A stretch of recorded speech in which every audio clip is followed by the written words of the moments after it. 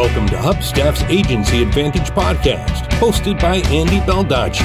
Each week, Andy interviews a successful agency owner who shares their proven strategies to help you build and grow your agency. Hey everybody, and welcome back to episode 41 of HubStaff's Agency Advantage podcast. I'm your host, Andy Baldacci. Today I'm talking with Drew McLellan. Drew has over 25 years of experience in the agency world, including 5 years at mega agency Y&R, running his own agency, the McLellan Marketing Group, for 21 years and counting, and working with hundreds of agencies at the Agency Management Institute, which he runs. In this interview, we focus on one of the most important aspects of building a successful agency, drumming up new business, as Drew covers the 5 mistakes agency owners consistently make here. But this interview is about a lot more than that, from when you should stop being involved in client work to why marketing agencies have no excuse to suck at marketing themselves. This episode is jam-packed with advice and lessons from Drew's 25-year career, and you don't want to miss this. So without further ado, here's Drew.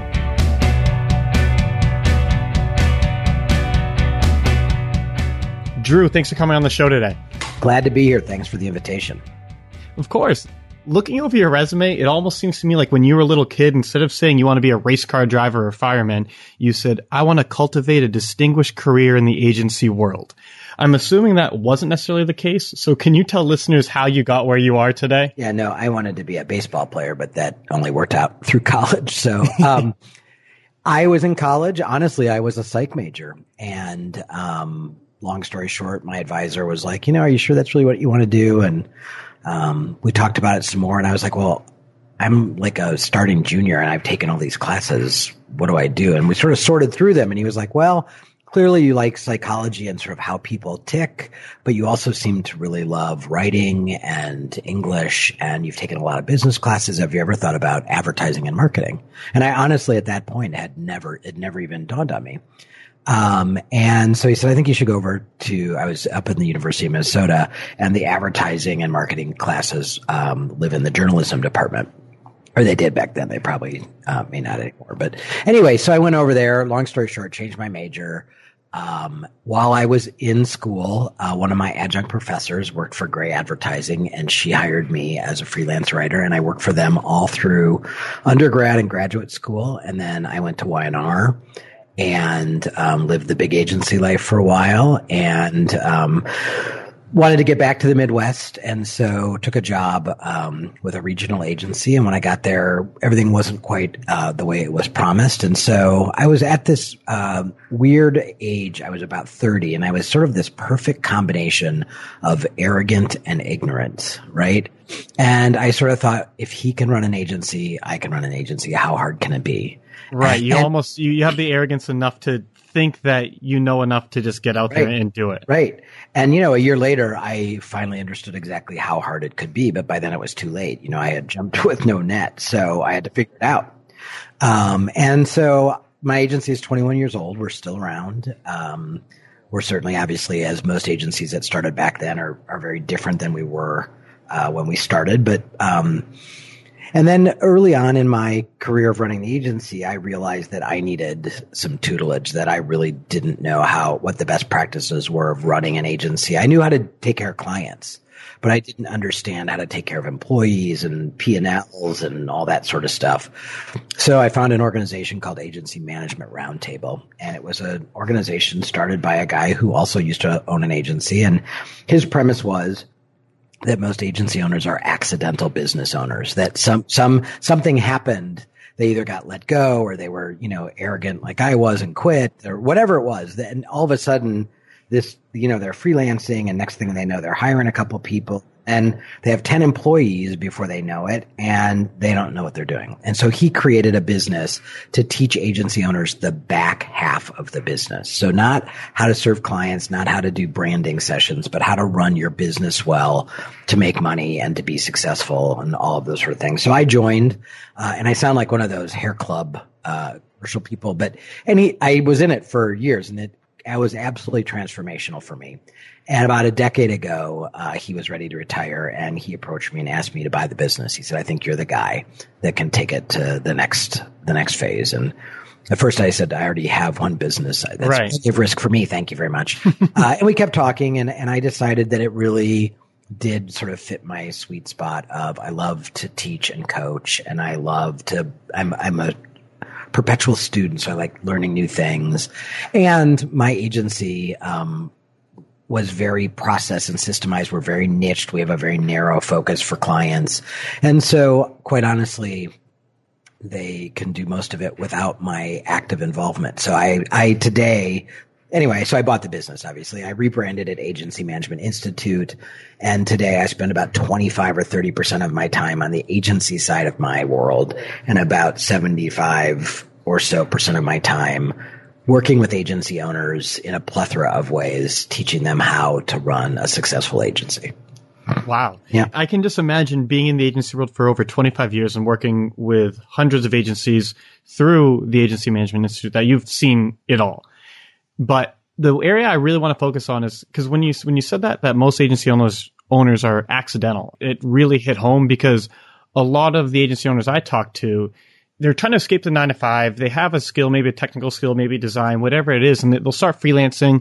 Word spreads around. They get busier than they can do on their own. They hire people. And then, like you said, a few years down the road, they look around, they have a team around them, and they're like, wow, I still, like, there's so much I don't know. I don't even know how I got here.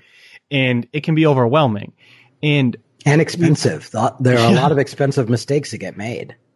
For sure. Yeah. And once you have payroll, once you have people whose livelihood depends on you, you have a lot of other concerns. And I have had a few guests on to talk kind of about the employment side of that. So what I want to focus on today relates to actually a presentation you've given a few times called The 5 Mistakes That Derail an Agency's New Business Efforts. Because when you're on your own or even just a small shop, the feast and famine is bad, obviously, but you don't usually have to lay people off. You don't usually have to fire people if you can't find a client for a little bit. But as you have... in the beginning, your clients are so small that one going away doesn't really impact the bottom line too much. Or, you're scraping by anyway, so if you don't take a paycheck once or twice, you can kind of get over the hump. You're right. Exactly. Yeah. And so it's something that you can kind of grit and bear it through. It's still not a good problem, but once you get bigger, it's inexcusable. Your agency won't survive. So do you mind if we dive into that a bit? Absolutely. No, I'd love to. It's one of my favorite topics.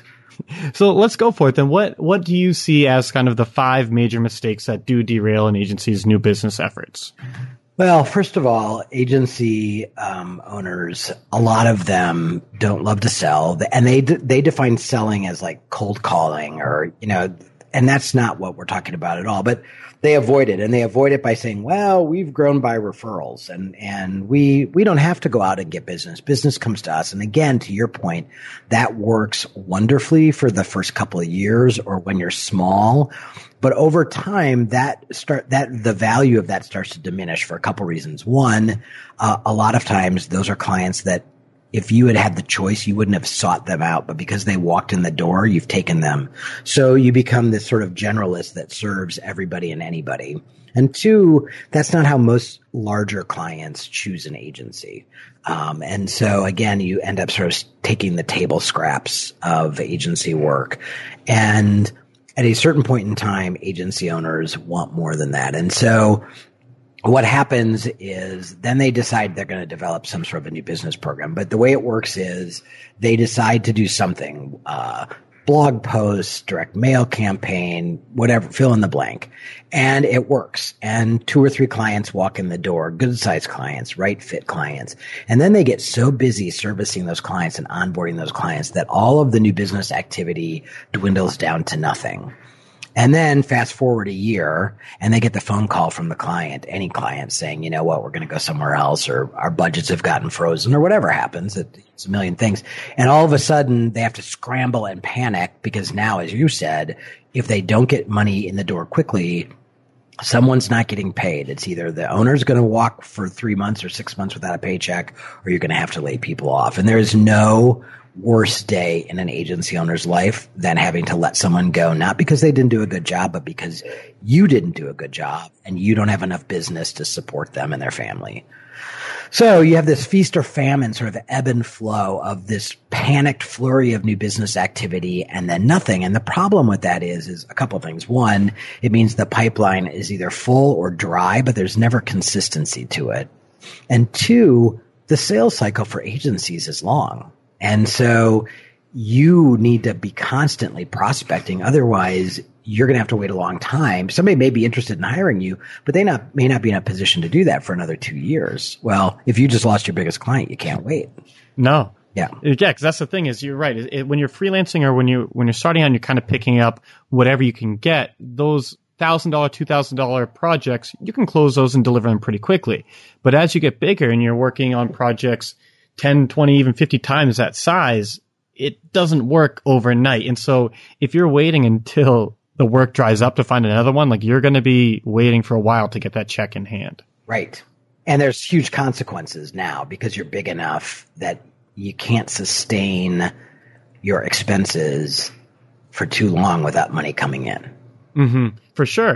When you have that overhead, when you have an office, when you have payroll, you can't just keep funding it on a credit card. It's a lot of agency owners, I think, after going through that, often they have to learn it the hard way, but after going through that, they sort of have this dream that you talk about of just like, all right, we'll just hire some guy who can just go out and find the business for us. Yeah, that's mistake number 2, which is what I call the mythical, magical new business guy. And agency owners, I cannot tell you how many agency owners. So I hang out with agency owners all the time and peer networks and other things. And so I'll see an agency owner, let's say in February, and he or she will be elated because they just hired this new business guy and he's got this huge contact list and he's going to rock it. And 6 months later, they're like, you know what? He hasn't even paid his salary yet. And by a year from that February, they fired him, probably right about the time he would have made his first sale. But they don't have the bandwidth and the financial bandwidth or the patience to let that out. So part of the mythical, magical new business guy isn't the person's fault. And I don't know why we call it a guy. It could be a woman, obviously, just as easily. But, part of it isn't their fault. We have unrealistic expectation. The owner really wants to just abdicate all new business responsibilities to this person. So this person often doesn't get a decent budget, doesn't get support. The things they want to do, like, hey, we need a brochure, or we need a better website, or we need a landing pages or whatever, that stuff gets ignored when client work comes in. So they can't get the assets they need, and they're given an unrealistic timeline. And so they're sort of bound to fail. But the other reason they are bound to fail is because one of the things we do at AMI is we go out and every summer we do a research project where we talk to CMOs about agencies. And one of the things that we learned last year last year's research was all about why people hire and fire agencies. And one of the things we learned was that our clients have no desire to talk to us about marketing. They want to have a conversation with us about business and about leads and about sales and those sorts of things. And most new business salespeople are not equipped to have those conversations. The person in every agency who is best equipped to have those conversations is the agency owner. And so it is a rare agency that the owner can completely let go. And I'm not saying that a new business person is always a bad idea. I'm saying if you're going to do it, you have to do it well and right. And you have to have very little to no expectation of a sale for at least 12 months. Right. You need to have that runway because there's going to be a ramp up period for sure. And again, the sales cycle, it doesn't change just because a salesperson is out there selling. So they may very well stir up some interest, but those clients may not be in a position to hire you right away. And so about the time that person gets a little traction, typically that's when the agency owner gets frustrated because in essence, the agency owner has just funded this position and gotten very little return out of it. And so they get frustrated and fire them. Right. Yeah.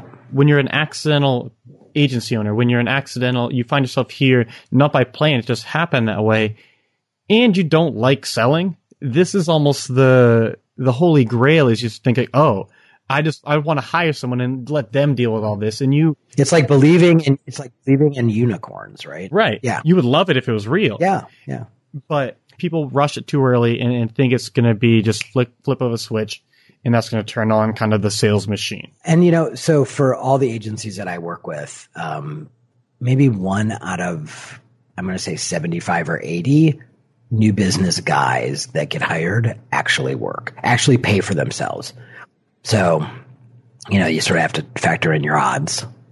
The next mistake I think actually plays a lot into this, not just with a new business guy selling them, but with them selling themselves, is that in the market, if you're a marketing agency, you're competing against other people who are good at marketing. So how do you make sure you stand out? And what do most agencies do wrong with this? Yeah. So mistake number 3 is that most agencies look just like every other agency. And so, I sit through a lot of agency new business pitches and I read a lot of agency websites and I'm talking to a lot of agency owners, and every agency describes themselves in the same ways.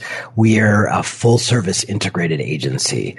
We partner with our clients. We have fill in the blank X number of years of experience. All of the stuff that we all say, we have to understand everybody says. And so we have to find ways to differentiate ourselves. And for some agencies, that's about niching, and that's about serving certain industry sectors or certain audiences and being thought leaders in that space. And that makes it a lot easier because, instead of trying to shoot fish in every barrel, you're shooting all the fish in one barrel. And you can really develop an expertise and a conversation level that you can have with prospects that's very different than just talking marketing. So if I'm a generalist and I'm meeting a butcher, a baker, a candlestick maker, I don't really understand enough of their business to have in-depth conversations about the industry trends and all of that. So I have to default to talking about marketing.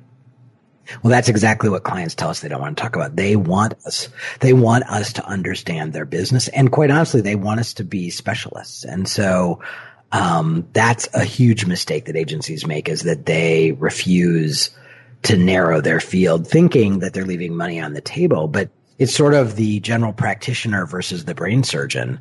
The brain surgeon can charge a lot more money for the work that they do because they're a specialist. And so the logic is faulty. One of my other guests, Brennan Dunn, who works primarily with freelancers, but also agencies, his kind of analogy is that if you're an athlete and your body is your business, if you say break a hand, you're not going to go to your physician down the road. You're going to go to someone who does surgeries on hands, and ideally even one who only does surgery on hands for athletes. Because the risk is too great. And I think a lot of times we as agency people don't put ourselves in the client's shoes, and we don't really think about how incredibly frightening it must be to hire. You have 3 groups of people who all look the same, and they're all slick and smart and polished, and they're all friendly, and they're patting you on the back. And if you pick the wrong one, if you're a business owner, you could go bankrupt. If you're a CMO, you could get fired. That's a huge amount of pressure. And so the more that we can help them show how and why we're different and why we're the better choice, that is going to, A, shorten the sales cycle because they're not freaking out, and B, we are going to be able to help them at a different level because we do understand their industry or business at a different level. A lot of people in the agency world, and especially in marketing, will say, well, the principles are the same for any industry. And at a high level, like the theory, you're right, it is the same, but the actual applications do vary. If you have experience in a specific industry, in a specific niche, there are going to be things you pick up on that a generalist wouldn't. And if you think about it, like, imagine going to that doctor and him saying like, oh, everyone has the same body, like it'll be okay. Yeah, I work on feet. The bones are the same. Bones are right. Yeah. Yeah. They're all made of the same stuff. Right. And it's like, that's basically what generalists are saying to these business owners, to their baby, is like, no, don't worry about, like, I got this. Yep. Yeah. It's a mistake many agencies make. We think we sound and look different. And, and by the way, we all have a proprietary process. And it basically is, we learn about you and then we tell you stuff that you should do. We make the stuff and then we see if it works and then we change. I mean, everyone has cute names for it, but that's pretty much everybody's process because that's the work we do. Right. Yeah. One of my favorite questions to ask people, agency owners, is what makes you different than your competitors? And so many of them say, well, we really care about the clients. And I mean, there are agencies out there that don't, but no one's going to say that. Like, just saying that doesn't make it so. And most of those didn't survive the recession. The reality is there are a lot of really good agencies out there, smart people, or they'll tell you it's their people. And I'm like, so you think everyone else has hired all the buffoons and bad customer service people? I mean, come on, seriously. And that's the thing is, I think you hit it on the head when you said it's very rare for, not rare, but it's not always that the agency owner thinks about it from the client's perspective. Because if you do, they're going to be thinking in their head like, oh, really? It's like all these other guys who said the same thing, they're wrong, but you're right. once you're in this kind of meeting with the clients, once you are going up against other agencies, having that strong positioning, having that way to differentiate yourself is important. But is that it? Like, do you stop there, or what else can set you apart?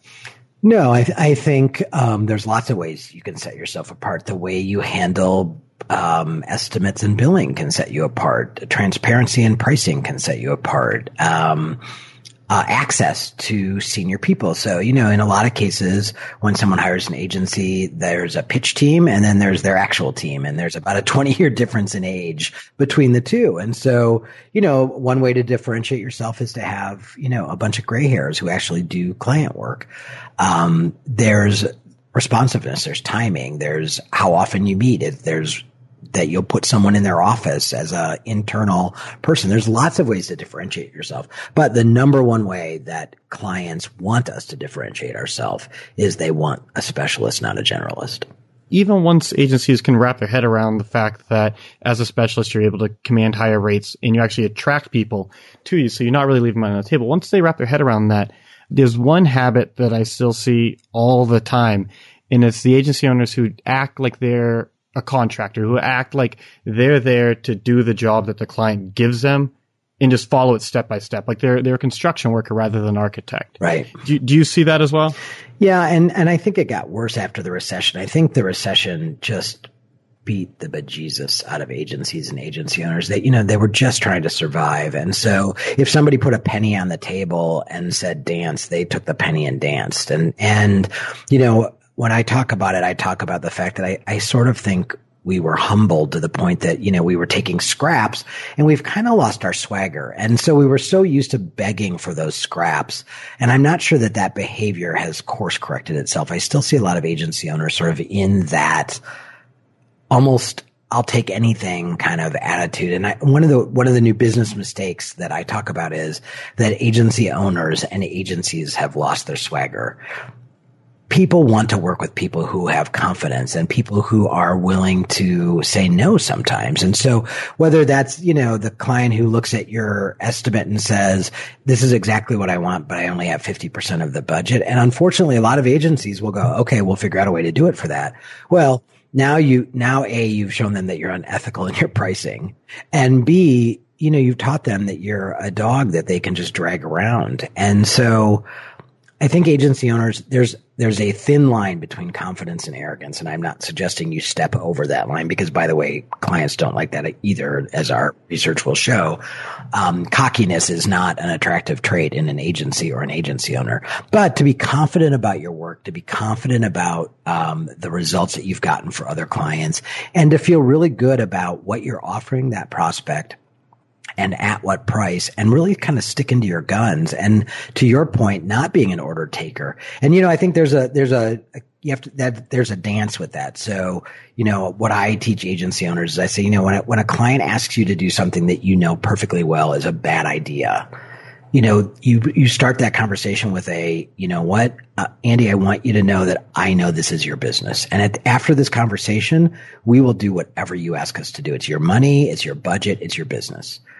But I believe it is our responsibility to give you our best counsel, especially when it's not something you want to hear, because a lot of people will tell you what you want to hear, and that's not who we are. And then you go on to explain to them why you think that's a bad idea or what's a better idea. And then at the end of the day, if they still want you to do the bad idea thing, unless it's, immoral or unethical, you do it because it is their business and their money. And who knows, maybe they're right. I mean, we're not always right.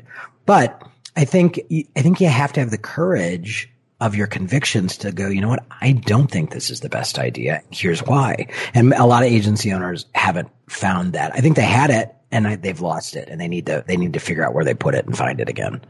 Right. And it's almost a self-fulfilling prophecy, because once you lose that confidence, once you're willing to do whatever it takes to pay the bills, clients can sense that, and you're going to be less likely to actually win that business regardless if you don't push back, where it's that kind of counterintuitive thing where it's not the girls want the bad guys, but it's sort of the idea that if you're too eager for the business, people get a little suspicious of that. Well, you can smell desperation, right? Mm-hmm. But I think part of it too is, I hear a lot of agency owners will say to me, I'm so tired of being treated like a vendor. I want to get back to the C-suite. I want to get back to the table. Well, the way you get back to the table is demonstrating that you have something to say. or you're the admin taking notes. Which one do you want to be?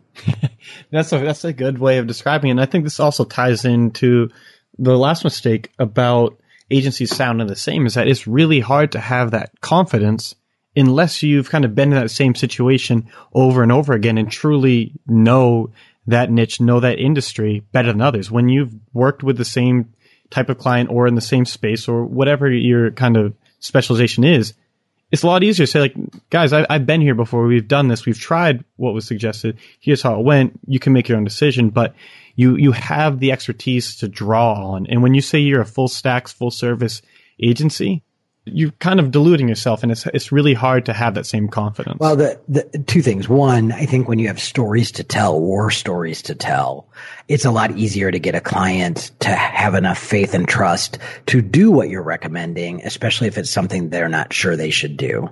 So part of it is sort of earning your stripes there. And, in terms of all of that and being able to not be a commodity, it's also a place where, when you start thinking about thought leadership and creating content and all of those sort of things in terms of your own marketing plan for your own agency, it's a lot easier to do that when you're not just writing a, 3 ways colors impact brand, right? For sure. So I want to cover the last mistake. And this is one where it was surprising me when I heard it. And it's also sort of similar. I read that, the research you did on why agencies are hired and fired, and that gave a little bit of insight into this. But can you share this last mistake for us? Yeah, what we learned in the research is that clients have secret rules that either elevate you to getting into the pitch stage or eliminate you from the pitch stage. So one of the things we asked them is, do you have like a secret sauce, a formula or a trick that you use to really narrow down the field when you're picking an agency? And almost 100% of them said yes. And then we said, okay, what is it? And what surprised us is most of them told us. And some of them are things like that you would expect. One of the big ones is, and shame on all of us because we're grown-ups and we should know better, but typos in our proposals. That often will get us eliminated. But some of the things really surprised me. For example, they will reach out to some of your clients, former clients, employees, and former employees on LinkedIn and ask them about you. So I was like, you've got to, that's like stalker behavior. But apparently we got the answer from several people that they seek out our contacts on LinkedIn and ask them what it's like to work with us or for us. Some of them are, one of them was several people said, I want a guarantee. I want some promise that there's an ROI at the end of this, and I want you to help me figure out the math of if I spend $1, here's how I get 2 or 3 or 4. Another one is that they really want us to be experts in their field, and for them, the way they defined that was at least 25% of our business should be in their industry. Interesting. When you do take that client-based mindset, especially post-recession, they're going to be paying attention to the ROI above all else almost.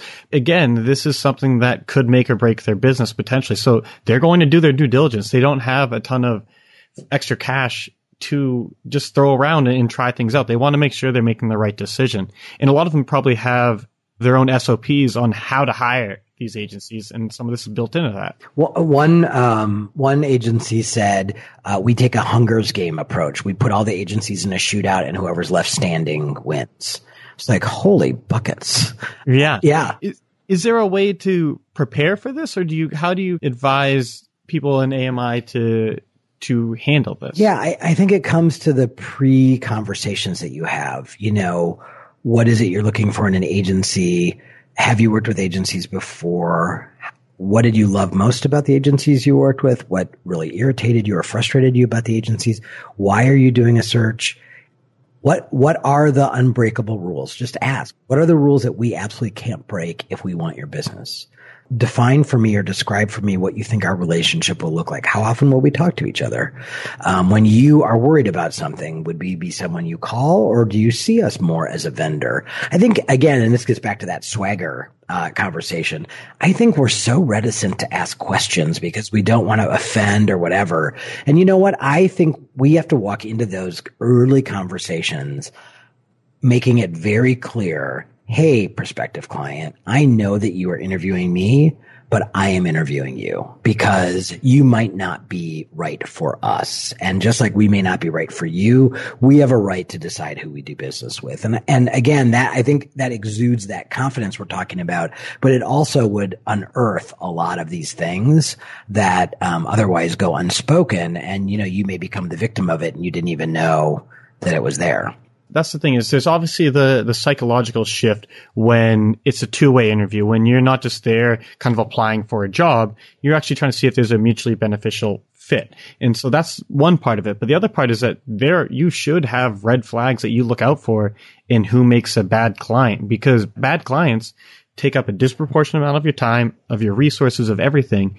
And you need to find ways to kind of systematically avoid those. So you really should be, it's more than a psychological tactic because you really should be interviewing them to see if they're right for you. Yeah. You know, we have an online course where we help agency owners sort of build out their new business program. And one of the tools that we teach in there is called a sweet spot client filter.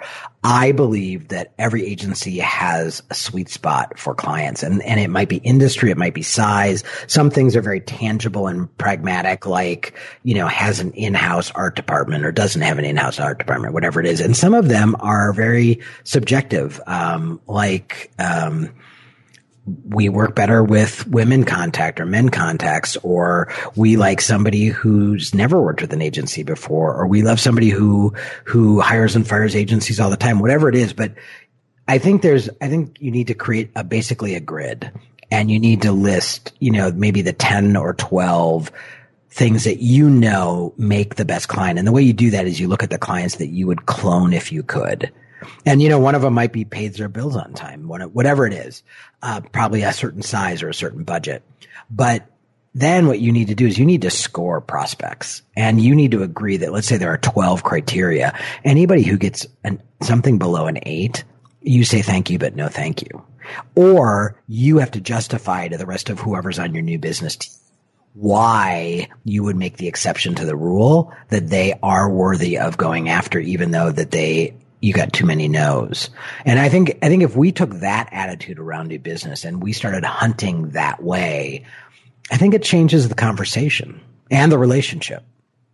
Absolutely. Because, I mean, at that point, you really are building a partnership. You're not building a kind of client-vendor relationship. You're building a true partnership. And I really like how you said score them and have rules on what to do in different situations, because you're not going to say just immediately throw out everyone below a score, but that should be the default. And if you want to break that pattern, you need to justify it, because so many times we can, in the heat of the moment, whatever, maybe we're just having a bad day, maybe we're hungry. Like, there's things that can just affect your mindset, and you can just make excuses for why, no, they really are a good fit. But you want to have a framework that kind of prevents too many of those mistakes and forces you to be more rational about it. Especially, I think, if your agency is sort of on the rails, you've lost a big client, you know, you're facing maybe potential layoffs. And so there's a desperation about getting new business in. That's when tools like that sort of help you keep a steady ship and a steady mind about the decisions you make. It also defines who you actively target and who you reach out to. So it's not just it's not scoring just inbound, you know, leads, but it's also dictates what you're going to do in your outbound efforts. I'm going to stop Drew right there for a quick word from our sponsor. But when we come back, he's going to share what this new business machine actually looks like in practice. So don't go anywhere. We'll be right back. The Agency Advantage podcast is brought to you by Hubstaff. Hubstaff makes time tracking software for remote teams so you can stop tracking time with spreadsheets or whatever else your team decided to use that week and start getting the insights you need that can only come from having accurate data all in one place. Our best clients are agency owners, and while they love the accountability that comes with it, it's sort of like Upwork but without the crazy fees.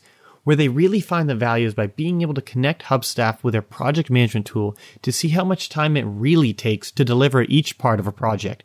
Think of it as Google Analytics for your team. I've been absolutely blown away by how many times an agency owner has come up to me and said, Andy, we started using Hubstaff a month ago, and after looking over the data, we realized we've actually been losing money on one of our most popular services. If you don't know what your real profit was on your last project, then you need to try Hubstaff out. To say thanks for tuning into the show, Hubstaff is offering all of our listeners a 30% discount on all of our plans. All you need to do is head over to try.hubstaff.com/podcast and use the coupon code ADVANTAGE. That's try.hubstaff.com/podcast and coupon code ADVANTAGE. All right, let's get back to Drew.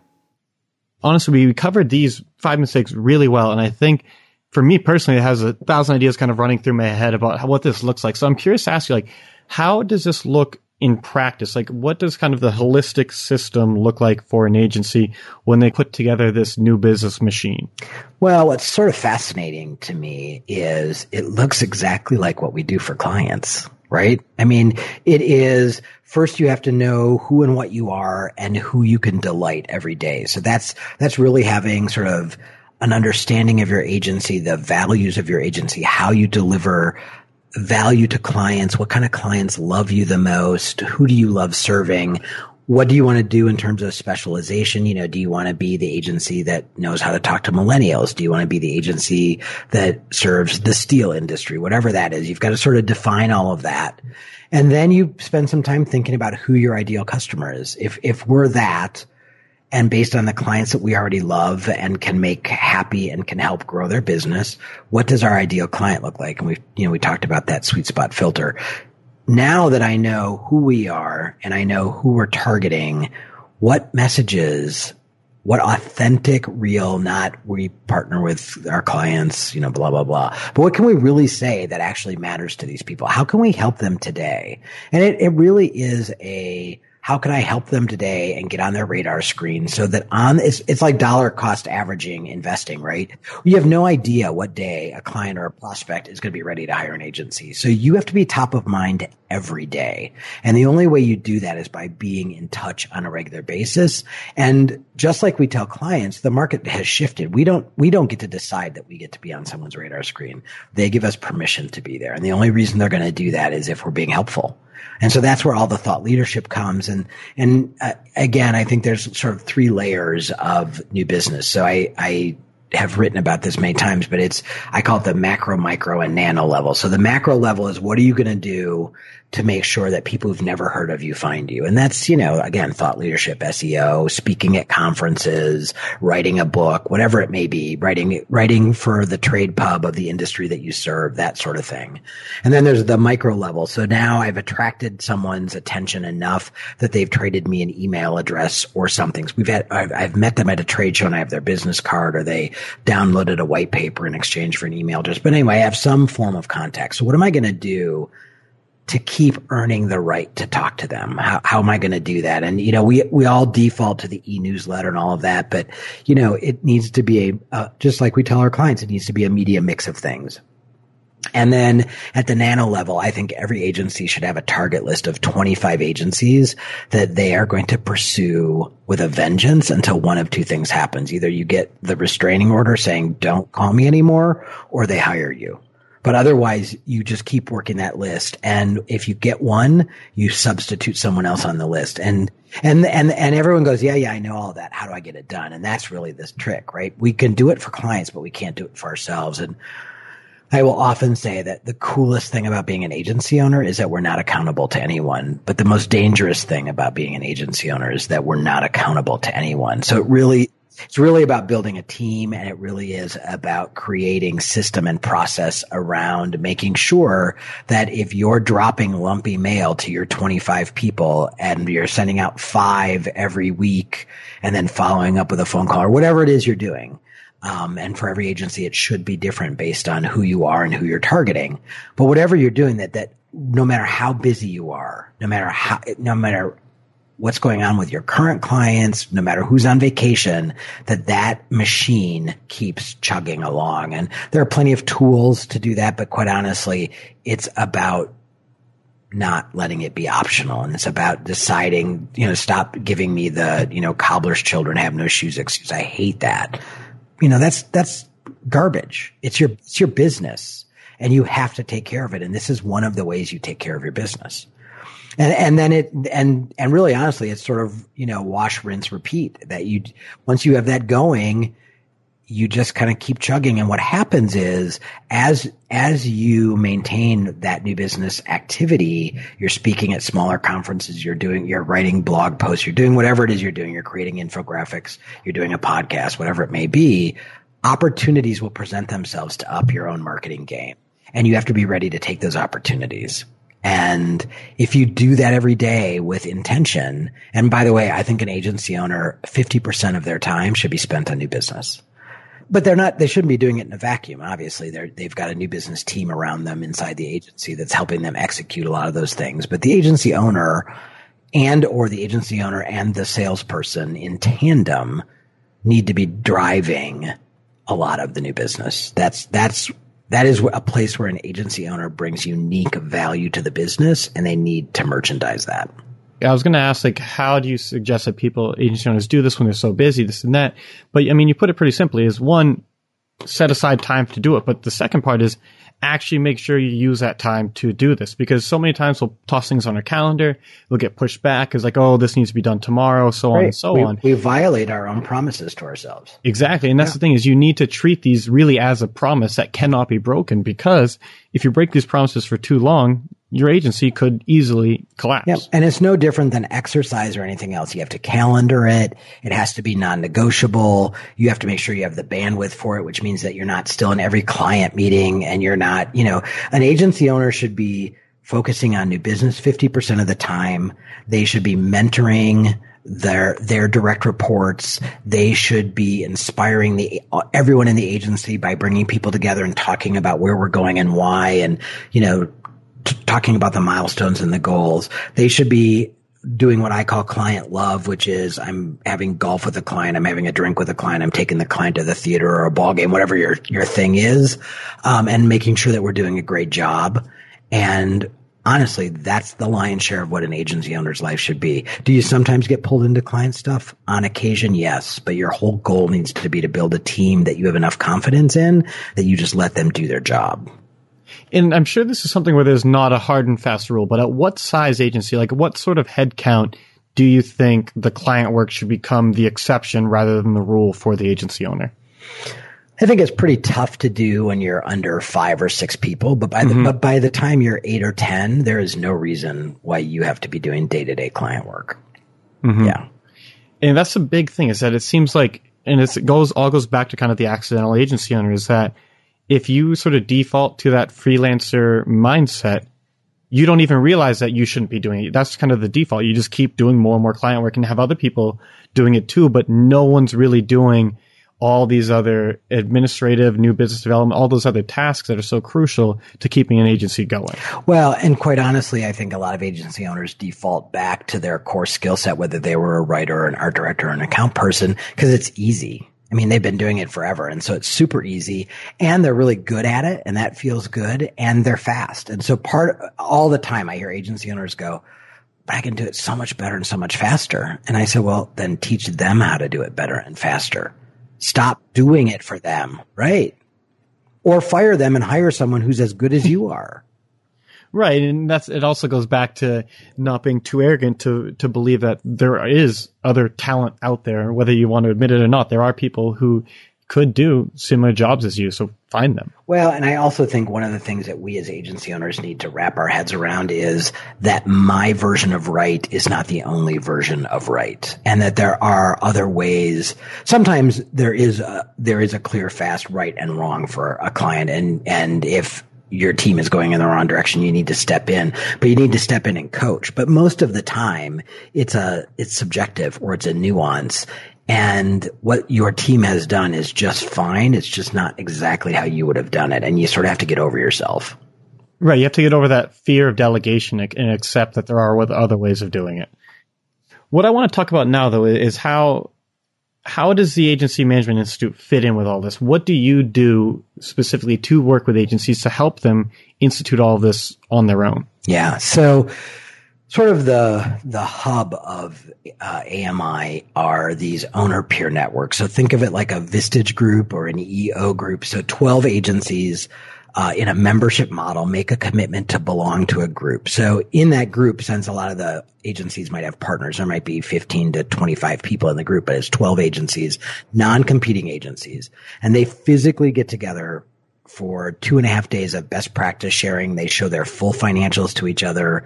We bring in speakers. We dig through a lot of challenges. They do that twice a year. So they spend about 5 or 6 days together. And then they're in constant contact throughout the year. So that becomes sort of like your board of advisors. And, I've seen amazing things happen in those meetings. I can remember an agency owner who was, moments away from changing the name of his agency, and the group had him walk them through the process of why he was doing it.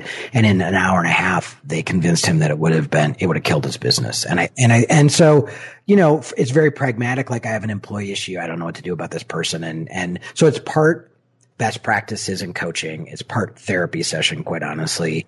And it's reassuring to see how other people are doing things. So, we never see any other agencies' financials or things like that. So it's very insightful. So that's one of the ways we serve agencies. We also offer workshops for agency owners and account service staff and agency leaders. So, for example, we have 2 workshops coming up in January that I'm really excited about. One of them is how to manage millennials inside an agency. So I hear agency owners crying about their millennial employees every day.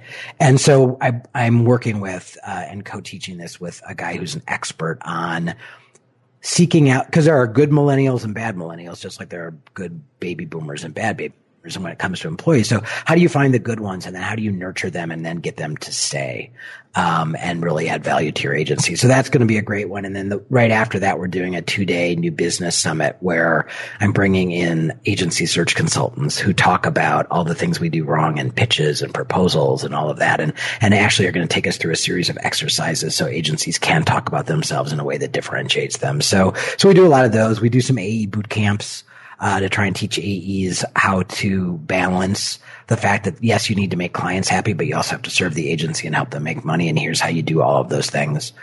So that we do that. And then we do some remote coaching, and I also do on-site consulting. So, and then we have the podcast, Build a Better Agency, which we have guests come on every week and talk about kind of the same kind of thing you and I are talking about.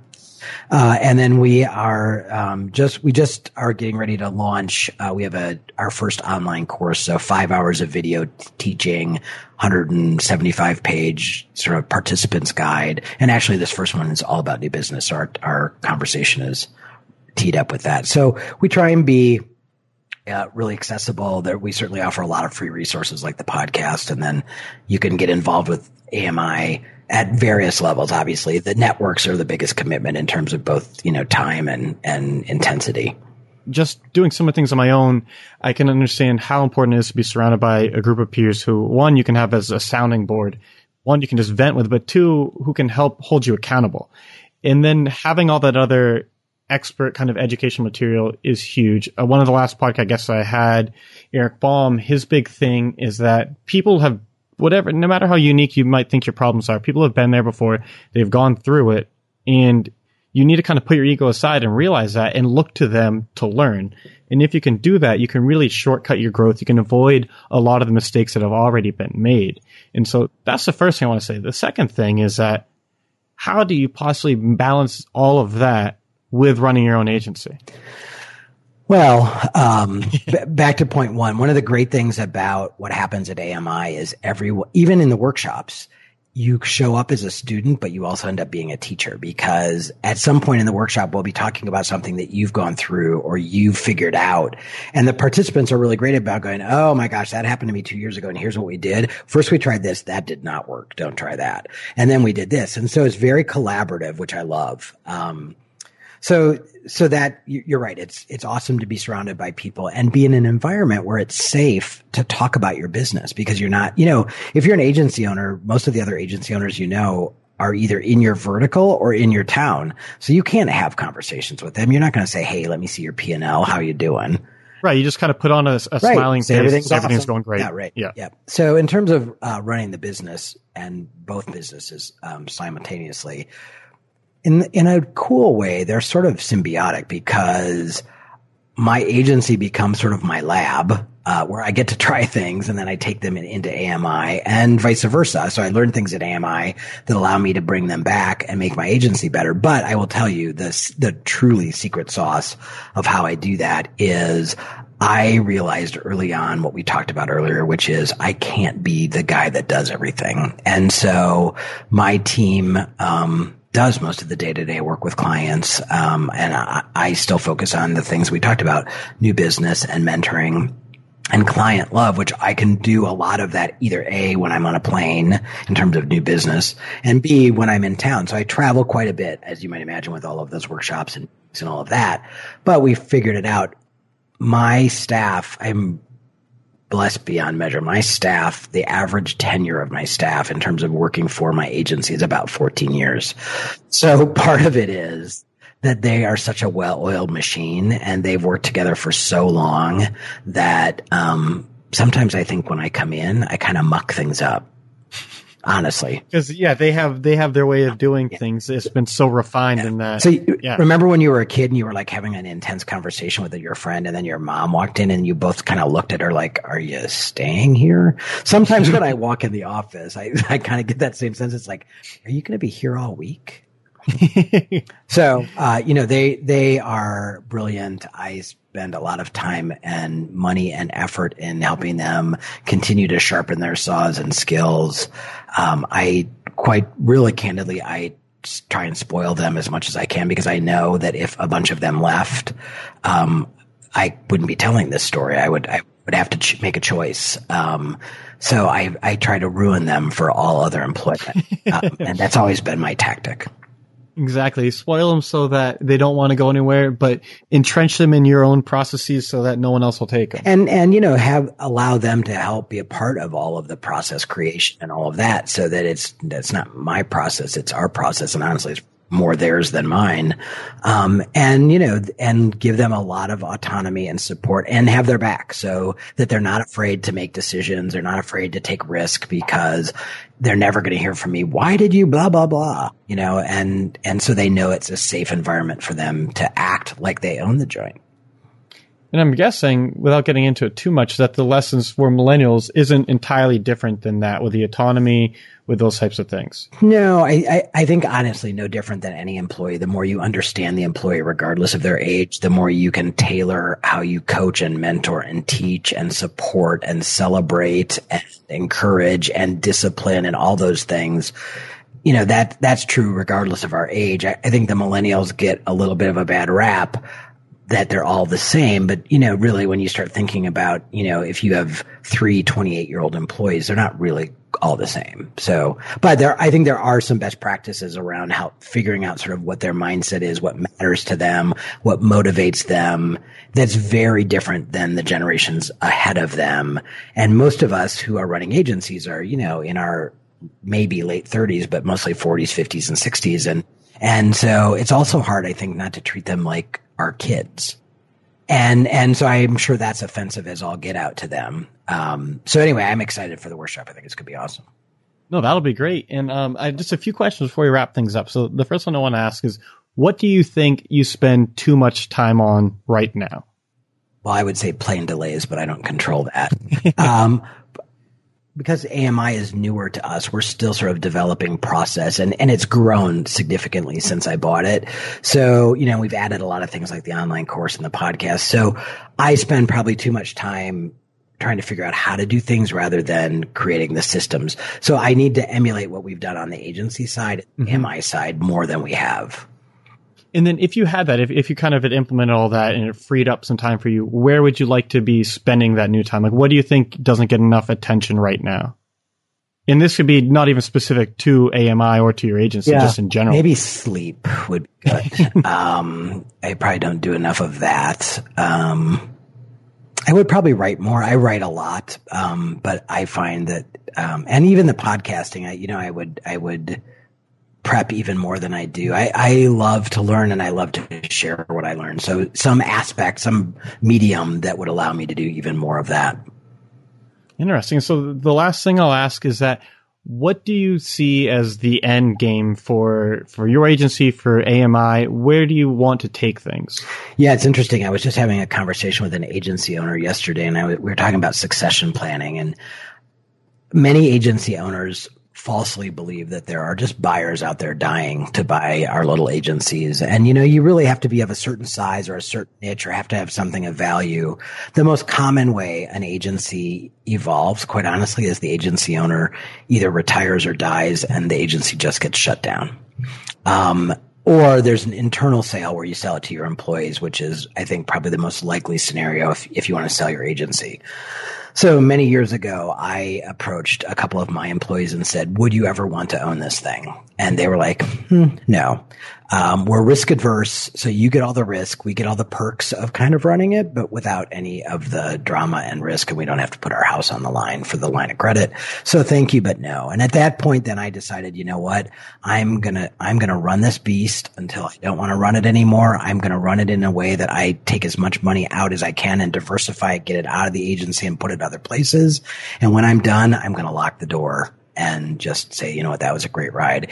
AMI on the other side, I believe, is a sellable asset. And so part of, as I build that out, I need to build it out in a way that just like the founder found me and convinced me to buy it, that I have something that's really sellable and attractive and can find my successor someday. But I have no intention of doing that anytime soon. This is, I like to work. I like the work that I do. I love hanging out with agency owners. I love watching them be successful and cheering them on and in some small way being a part of that and helping them. I like being a resource that they know they can count on.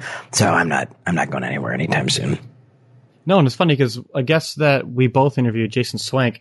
One of his big things was that if you build the agency the right way, once you're at a point where you could even consider selling it, it's probably not taking a ton of your time and is built to be relatively self-sufficient. And with the multiples that agencies are getting, it honestly a lot of times just makes sense to keep it as sort of a cash cow. And it obviously still takes time, but there's not a huge reason to sell if you get it to a place where you actually could sell it. Right. Or you take on some minority partners so that they have skin in the game. There's lots of ways to do it. And the trick to all of that is thinking about it much earlier than you think you need to. And, so I'm working with a lot of agency owners who the closer to your desired date of being done, you start to put all this into action, the fewer choices you have. And so I think it's really important early in your career as an agency owner that you begin to think about what would be the ideal way. Because if you want to sell it internally, for example, that should influence your hiring, right? Yeah. Probably 10 or 15 years before you're ready to hand over the reins. So it's important to think about, but Jason is exactly right. You don't have to sell it to be out of it. Mm-hmm. Yep. For sure. And I want to end it on that note so we don't go way over on the time, but you crammed a ton of great insights into that. I'm excited to go through it again and get the show notes written up. But to cap it all off, if listeners have enjoyed hearing what you have to share, they want to learn more about what you're up to, where should they go to learn more? Easiest place is to go to agencymanagementinstitute.com. You can find my contact information, which is pretty easy. It's drew@agencymanagement.com. But you can also learn about our workshops, the owner peer networks, the podcast, all of that stuff. You can see our blog where there's plenty of content. And you can certainly reach out if you have questions. We do webinars. You can ask to get on our list. So we just did one today, the, mistakes that AEs do that cost you money. So, happy to be helpful in any way that I can. And I'm on social media everywhere. Drew McLellan. It's McLellan. So, Twitter, Facebook, LinkedIn, all that sort of stuff. Perfect. And I'll make sure to get all of that linked up in the show notes. And Drew, I just want to say thanks so much for coming on the show today. Oh, my pleasure. Thanks so much for having me. I appreciate it.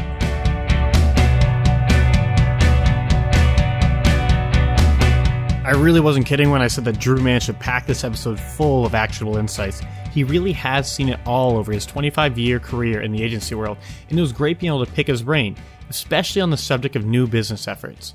In order to build a thriving agency, you need to have your new business efforts running like a well-oiled machine. And to do that, you need to avoid these 5 mistakes. First, falling into the feast or famine trap. Second, believing in the mythical, magical new business guy. Third, looking like every other agency out there. Fourth, losing your swagger. And fifth, violating the client's secret rules. If you can avoid these mistakes and consistently execute your system, then your agency will be primed for success.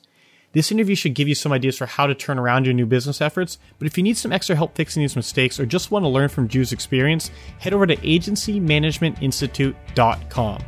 That's all I have for you guys this week. If you enjoyed this show and learned something, head over to iTunes and leave me a review. Tell me what it was that you learned. I love hearing from listeners, and positive reviews help us grow our audience. So if you can take a second and do that, I'd really appreciate it. I'll talk to you next week. See ya.